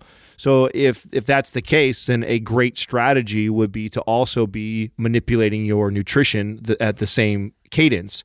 Now, what do you decide to do? So, okay, if I say that, does that mean when I go to phase 1 of MAPS Anabolic, which is a more strength phase, what am I supposed to be in, cutting or bulking? Well, whatever you weren't in last. So, and that is what's going to serve you the most. And I highly recommend weaving in and out of both. So I think that's the takeaway from this. And I wanted this question because we get this a lot. We get a lot of questions. Daily. Yeah, this is definitely one of the most common questions that we get. And, anybody that's trying to sell you on an idea that, this way of eating is best for cutting or bulking, even if they try and back it with some sort of science, well, that becomes moot when you talk about what has that person been doing for the last 6 to 8 weeks. Well, now that's just one case, right? Yeah, they don't. That's why it's always like, well, it depends. Like it depends on what you've currently been doing. What you haven't introduced as new stimulus. Like your body's going to respond according to new stimulus or things that maybe we need to explore more. So you have to consider all that. And I know there's going to be there's an argument for, okay, if I want to cut, then what I should do is I should do the rep range and style of workout that burns the most calories. I understand that argument, right? If I do, if I go 15 reps and I do a circuit, or I do a superset with 2 exercises, or a giant set, which is 3 exercises or more, I'm going to burn more calories than if I do a bunch of straight sets at 4 reps, with 2-minute rest in between. And that's true. You will burn more calories, but that's not the whole story. Right. That's not the whole story at all. Because you can make a case for the other side too. That's right. And this is the same argument I have when people say cardio is superior for fat burning than weights. Because cardio burns more calories than weights does, for sure. I don't give a fuck what you do with weights. You can burn more calories with cardio. Trust me. Like running will burn more calories in 30 minutes than an hour of weight training. It's just true. You'd have to get real creative with your weights to burn as many calories as running. But the difference is resistance training sends a signal to your body to speed your metabolism up and to build muscle, whereas cardio eventually will send a signal to slow your metabolism down. So now back to the other question, the point that I made about doing more reps, burn more calories. It does, but if your body's used to that rep range, if your body's used to high reps all the time, you're just burning more calories and you stop sending that muscle building signal. You may actually start to achieve a slower metabolism as a result of that. And after about 5 to 6 weeks, those high reps, even though they burn more calories, result in you burning less calories throughout the rest of your day, which is most of the day, right? Because you work out for an hour, you've got 23 hours of the day just sitting there. You'd want a faster metabolism. This is why a 200-pound, bodybuilder or a 180-pound male bodybuilder or guy that lifts weights properly is going to burn more calories on a daily basis than a 100-something pound guy that does running all day long, that runs 20, 30 miles a week. He may burn more calories, or even maybe burn the same amount of calories at the absolute least, but he's not moving nearly. He doesn't have to. He's got a faster metabolism. So, not to mention that, and something that Dr. Cabral talked about a little bit, Cabral, right? Yep. Mm-hmm. What he talked about the other day too is that there's a genetic piece that plays a role here too. Some people, if you have a more ectomorph body type, you may find that when you train in a certain phase, feeding yourself a certain way is more advantageous versus a different body type. So this is why, and I know everyone's always looking for us, which I know that's one of the things, the knock on Mind Pump is we always say, depends, right? But that's the fucking truth. The truth is it always does depend. And so if you're looking for a more clear-cut answer or direction to give, this is what I would tell a client. I would say, listen, follow one of the MAPS programs. There's 3 phases in MAPS Anabolic, for example.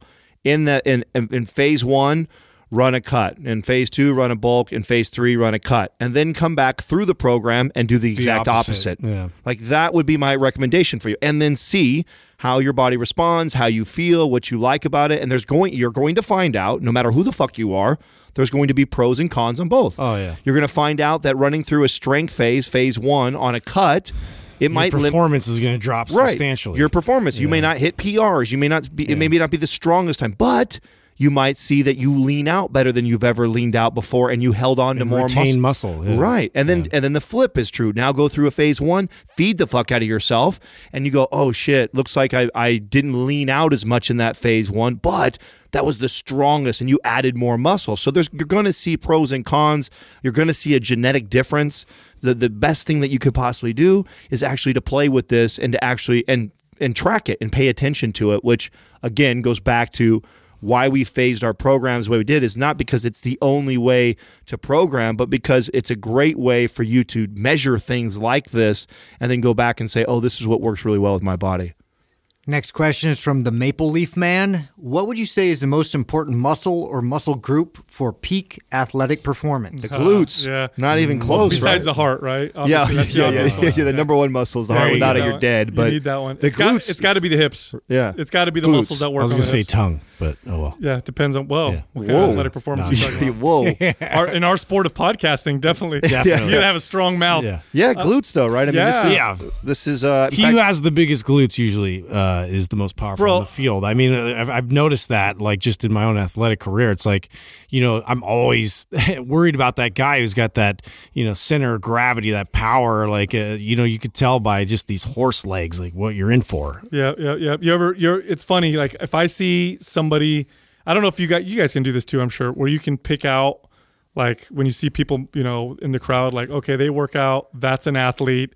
Oh, that person over there, you can tell is actually legit strong. They have a hip swagger to them, because they're moving them big ass glutes when they walk. You could just see, like, oh yeah, he or she squats, and I bet is explosive just big by ass obliques. Yeah, I would say. I was just gonna say. I would say that so glutes. I agree with you.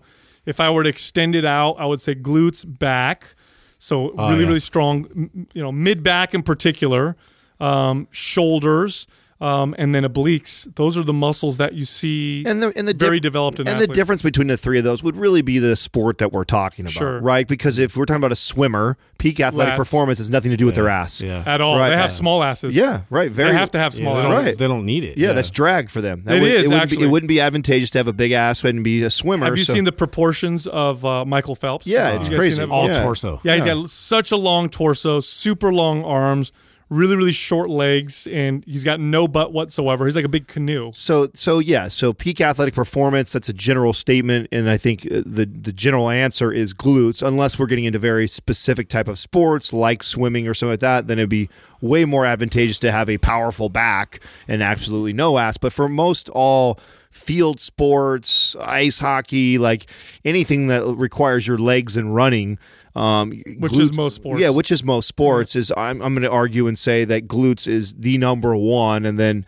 again, like you said, I mean obliques. I can see like strength athletes and where you're having to stabilize heavy weight or rotational Well, movements. throwing and Well, just swinging. even just punching, like being able to apply ground forces properly. You need really strong legs and a strong, stabilized core. So that's all going to be a contributing factor to like a powerful athlete. And having power and being able to summon power is really the game when it comes to athletics, and be able to control that process. So this is something that I really lacked as a kid, and my knowledge now of fitness. I wish I had that because I put no energy and focus. I'm built more like a Michael Phelps, and I was a basketball player. And I wish I trained my legs. I wish I trained my glutes. I understood the importance of that at an early age. It makes me really wonder, like, man, if I would have applied that in high school, how good would I have been? I mean, I didn't really dunk a basketball till after I stopped playing basketball. That's crazy. I was a basketball player all my entire life as a kid. I didn't find the explosiveness until I started weight training, Right. and it blew You got my strong legs. Yeah, Boom. And I wasn't even doing it for sports. I was just squatting because that was part of my bodybuilding quote unquote routine. And the next thing you know, I'm able to get above the rim and dunk the ball. And I thought, fuck, man, had I applied this knowledge to myself as a young kid growing up in sports, fuck, who knows how good of a basketball player I It's would have funny been. when they talk about athletes, when you look at the traditional sports, and they say, there was this one documentary I saw where they said, who is the world's best all-around athlete? Like the top, cyclist, runner, swimmer, boxer, wrestler, whatever, and they compared them all. The one athlete that had the worst performance in other sports was the swimmer. because what makes you good in the water, specialized. well, what makes you good in the water makes you terrible on land. Yeah. Right. You want a long torso, short legs, skinny, not big hips, long arms or whatever, and it makes you kind of awkward on land. But in the water, it makes you amazing. And then flip it, the athletes that were really great in their sports did terrible in the water because they weren't built. They're like sunk. They weren't built for the water. Yeah, I That think was me. I was a terrible Were swimmer. you really? Oh, yeah. I still sink. I think some of the best athletes are like wrestlers. I really do. Wrestlers and boxers seem to be very, very well rounded. Yeah. In terms of just overall, Well, yeah, because you just look at the sport, like how involved their entire body is in that process, right? So they have to be able to be multifaceted on every single angle. They have to be strong, and so I would definitely echo like a wrestler or somebody like a gymnast or something like that. Yeah, and you need just posterior chain in general. Sports, if you have a really strong posterior chain, it's going to make you explosive off the line. It's going to make you reactive. You're going to be able to move, faster and change direction better if you have a very powerful posterior chain. The irony of it is, especially when we were kids, the exercise that everybody focused on was bench press, which of the big compound movements has probably the least carryover. For sure. Yeah. Unless you're like a lineman for football. I mean, it's really no. Yeah, reason shoulder overhead. There's a better way to do it. Overhead press. That's what I would overhead press or incline press would be I would far better put that than higher on the I list. think an overhead press or a push press, because when you're pushing off the line, you're not rigid or whatever. So technically, the incline bench was designed for football players. Incline. Was it really? Yeah, because when you look military press. when you look at the angle for a lineman to come up and explode up and then hit somebody in the chest, You're pushing your arms up into the chest. it's pads. literally the angle. So that's where the 45-degree angle bench came from for a bench press. You know what the original incline bench press was like? What it looked like? It didn't have a rack, so it was an incline. Oh, yes, right. You had to clean it. You had to clean the weight and then lay back on with it. and then press. That's right. And now it's all racked up. How ironic is it that would probably serve us better today, Of course. to have to do that, because then you less injury risk, right? Because you're not some young kid who actually has a big strong chest or whatever is not going to be able to clean 315 pounds to set back on the pitch, so he'd have to, and then think of how much that would have to develop the control that you'd have to get there. Like, it's funny how we do things. We evolve some things in the pursuit of thinking that it's going to improve or be a better thing, but in reality, probably set us backwards. It's probably better for bodybuilding, obviously, but even bodybuilding, no, you're right. Ben Pekulski in his gym, he has an incline like that, which I think is superior for dumbbell press, because you got to clean dumbbells anyways. Yeah. I love his incline, because you're kind of standing. You're not sitting on anything. You're standing. You're just leaning back.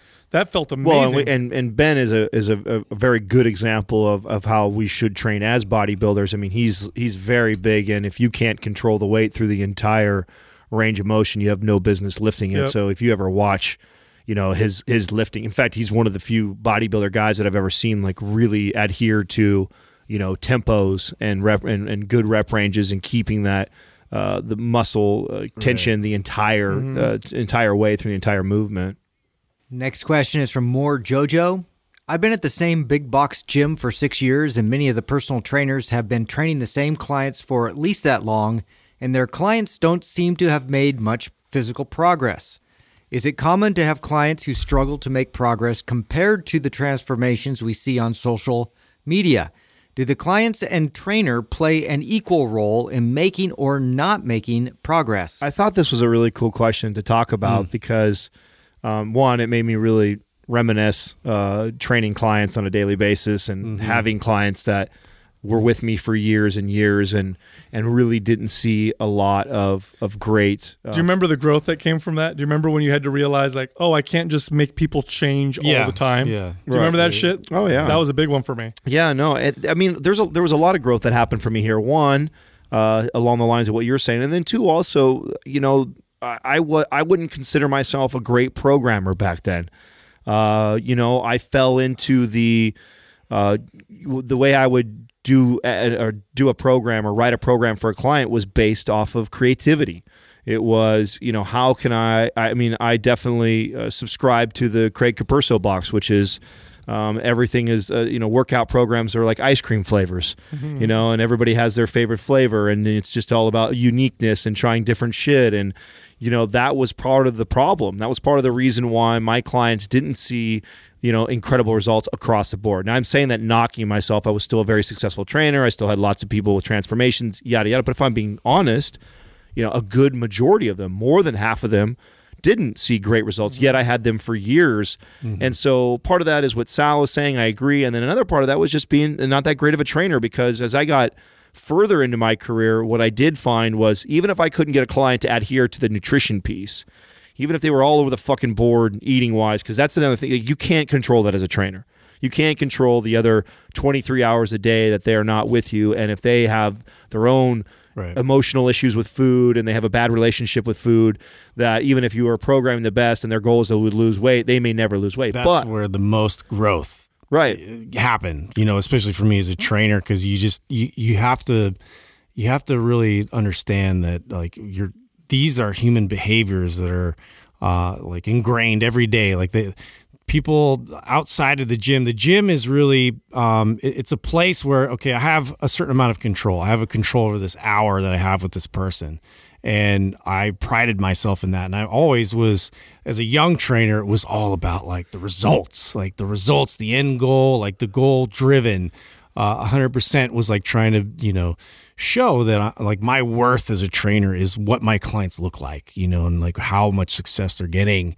And, the growth in that is realizing, yes, you did have a percentage that would look awesome and you'd make a lot of progress, but then there'd be the other clients that your same methods did not apply to them, did not work, and you were not making any progress. And fuck, what's wrong with me? What's wrong with them? Now I turn my energy on they're the ones failing and I have to like fire them, or I have to address this because it's hurting my business, where, you have to understand that they're just at a different place in life. And then there's way more variables involved. So, as I grow as a trainer, I have to learn my methods and my approach with them has to change. There's a big problem. And this is a big challenge with trainers. The big challenge is not understanding the priorities. Okay. So every trainer thinks that the priority is to get their client to lose weight, get ripped, build muscle, build strength, whatever. That's actually not true. That's not your priority as a trainer. That's one of the priorities, but that's not the top priority. The top priority as a trainer is to get your client to develop a lifetime relationship with fitness, exercise, and health. That's number one. And nutrition. All that. That's number one. Then everything else comes underneath that. Your goal is to get that person to develop a lifestyle that now includes fitness, that includes eating properly, that includes self-awareness with health, that includes prioritizing their own health. All those things. Now, what does that look like? That's a fucking long process sometimes. Yep. And you know what ends up happening? Because there's this attitude that a lot of trainers have that it fucks them and it screws up clients, where they get a client and they're like, I'm going to get you fit whether you like it or not. Yeah. And if you don't get fit, we're going to have these come to Jesus talks every, whatever. And we're going to sit down and I'm going to be like, hey, why aren't you losing weight? What have you been eating? Show me your food logs. You're the one and they hammer the shit. And I know some clients think that that's what they want. And I know some trainers think that that's their job. But the big reality is you're going to be extremely unsuccessful long-term in getting anybody to really make lifelong changes. It's so reflective to parenting. It's exactly like that. 100% reflective to parenting, in that you're trying to teach these people to fish. You can't just do everything for them and hammer them about it, everything they're doing wrong, or you have to just plant seeds, and you plant these seeds for them to, oh wow, someday that seed is going to open up and it's going to turn into this idea that they had, and you're like, yes, finally. The greatest testament for me it was after training people for 6, 7, 8, 9, 10, some of them 12 years, and then not training them anymore, is I can still talk to them right now, call them, and I stay in contact. I've known these people forever, and guess what they're still doing? They're still working out. Yeah. Right. Okay? Because what you'll find a lot of times is trainers will train a client for 6 months, client will be gone, and this is a majority. There's a majority of clients, and they never worked out again, or they're spotty with it, or they never made those changes. That's how you know you failed. Well, this is a small commercial break here.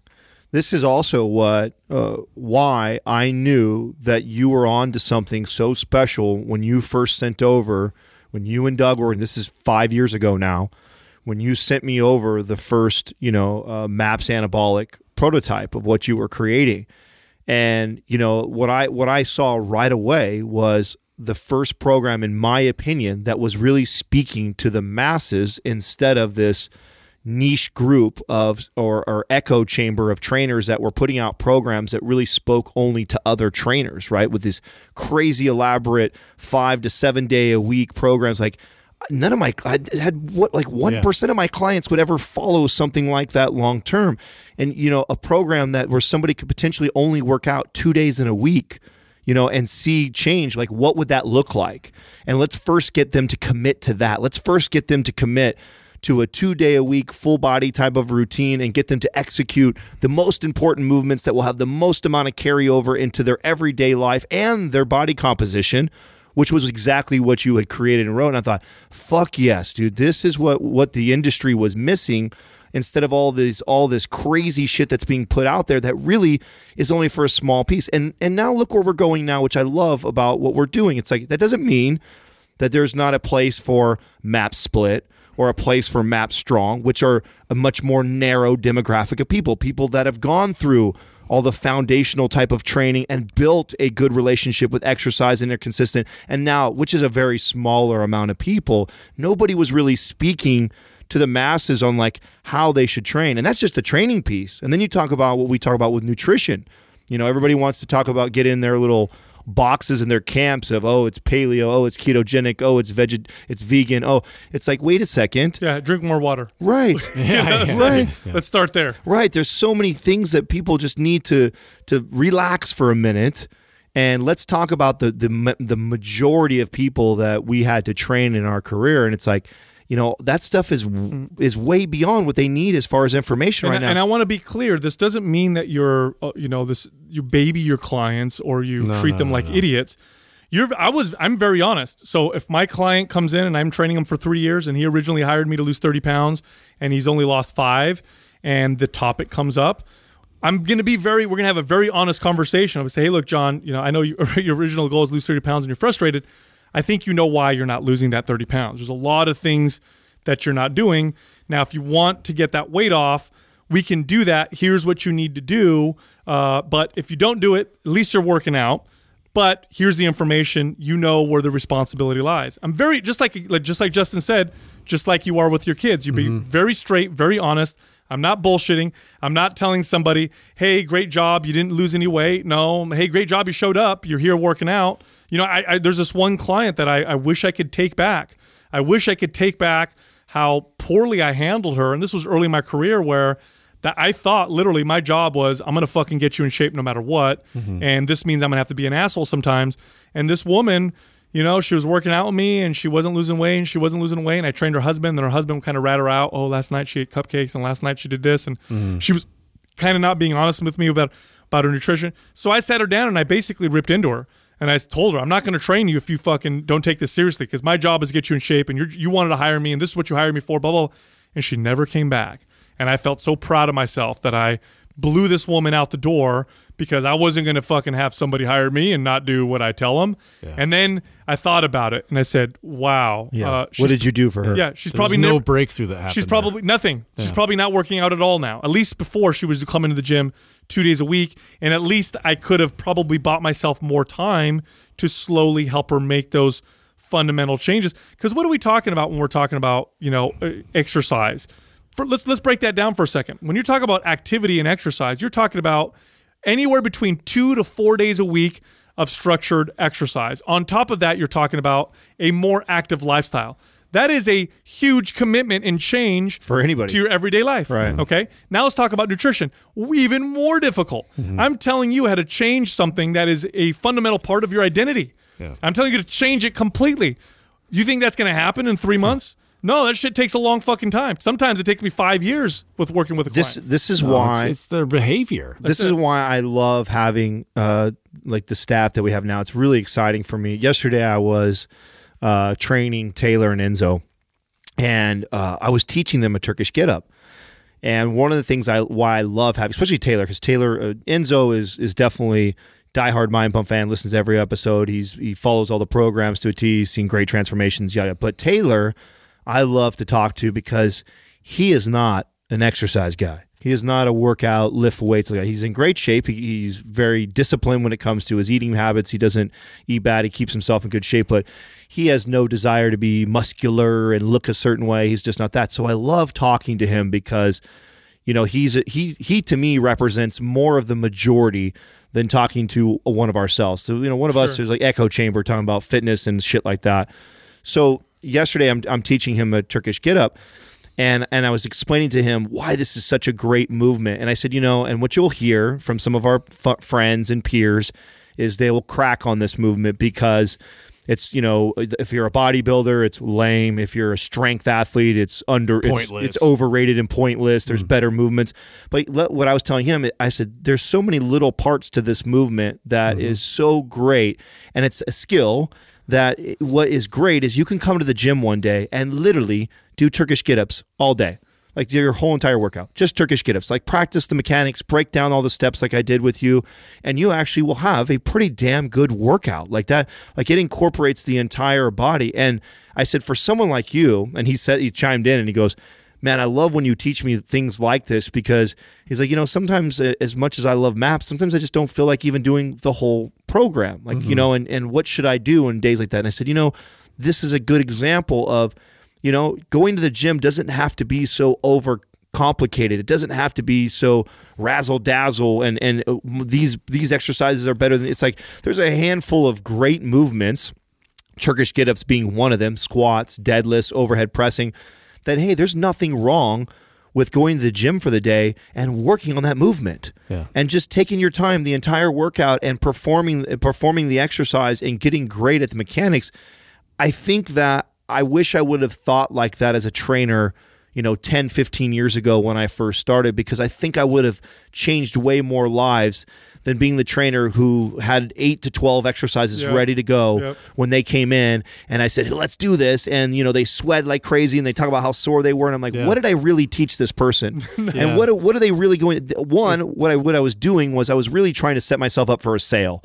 I was trying to make a workout so complicated that they felt the need to have me and buy more from me instead of... Ironically, you got less clients because of that. Right. It's funny, Where I think that if I could go back, I would talk to some of these clients and I would teach moves like this that are so beneficial, have carryover, and it doesn't seem so daunting. And that's what Taylor was saying, is just like, man, this is really cool. You mean I could just do this for a workout? Like, fuck yes, you could do this for a workout, and you're winning if you do. That's funny you bring that up. I actually caught on to that towards the end of my career, just as far as learning a skill and, you know, developing that skill and what that really teaches you in terms of, you know, cognitive function and how that applies to your job and how focus is, you know, a major part of working out as well, and being able to be present and go through that process and learn and acquire a new skill. What that does for the client's confidence, what carryover that has in their everyday life, getting stronger and moving their body in a particular way that they've never done before, and just highlighting those attributes and getting people to really buy into that, as well as just losing weight and just looking a certain way. Well, that and the other thing that was big for me, and I talk a lot on this show about, you know, just teaching a client to understand how much they move in a day. Like the step counter thing was like just mind blowing for me. I will change someone's life more by making them aware of their lack of movement through the day and teaching them small ways to create more movement through the day. Very, very small amount of more movement a day. And that the carryover for that is far more beneficial for their overall journey than me writing this elaborate program. And that took me a really long time to figure that out. And of course, it took me a lot of probably lives I didn't change and a lot of lives I've now changed going forward. And so I think as trainers, when you see this, you know, especially when you're in a big box gym, much of them are probably in their earlier parts of their career in the first 10 years. And it really does take, you know, what is it, 5,000 or 10,000 hours before you're considered a master? 10,000. Yeah, 10,000 hours before that's a lot of one-on-one clients before you're considered a master in that. It absolutely took me that long because I needed to see enough people that I didn't really help trying to overcomplicate the process of nutrition and exercise versus, wow, when I actually just focus on some of the things that are more similar or smaller that I can just get them to implement, like Sal said, drinking water or taking a few more steps or taking a move like the Turkish get up or the squat and just getting good at that.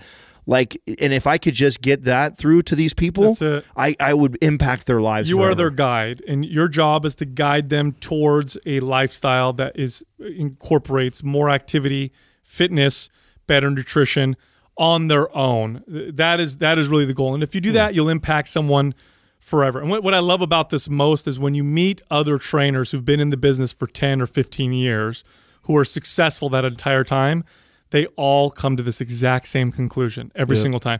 You meet a trainer who's been training for a year or two, and they all sound like we did early on. I'm super motivating, and I love yelling at my clients, and I get them all sore and make them sweat. Yeah, and Susie lost 50 pounds, in like 5 weeks. You're like, wait a minute, whoa. Not at all. Yeah. Not at all. So check this out. If you go to mindpumpfree.com, you can check out any of our free guides. The newest guide that we have out is how to squat like a pro. Go check it out, mindpumpfree.com. Thank you for listening to Mind Pump. If your goal is to build and shape your body, dramatically improve your health and energy, and maximize your overall performance, check out our discounted RGB Super Bundle at mindpumpmedia.com. The RGB Super Bundle includes MAPS Anabolic, MAPS Performance, and MAPS Aesthetic. 9 months of phased expert exercise programming designed by Sal, Adam, and Justin to systematically transform the way your body looks, feels, and performs. With detailed workout blueprints and over 200 videos, the RGB Super Bundle is like having Sal, Adam, and Justin as your own personal trainers, but at a fraction of the price. The RGB Super Bundle has a full 30-day money-back guarantee, and you can get it now plus other valuable free resources at mindpumpmedia.com. If you enjoy this show, please share the love by leaving us a 5-star rating and review on iTunes and by introducing Mind Pump to your friends and family. We thank you for your support, and until next time, this is Mind Pump.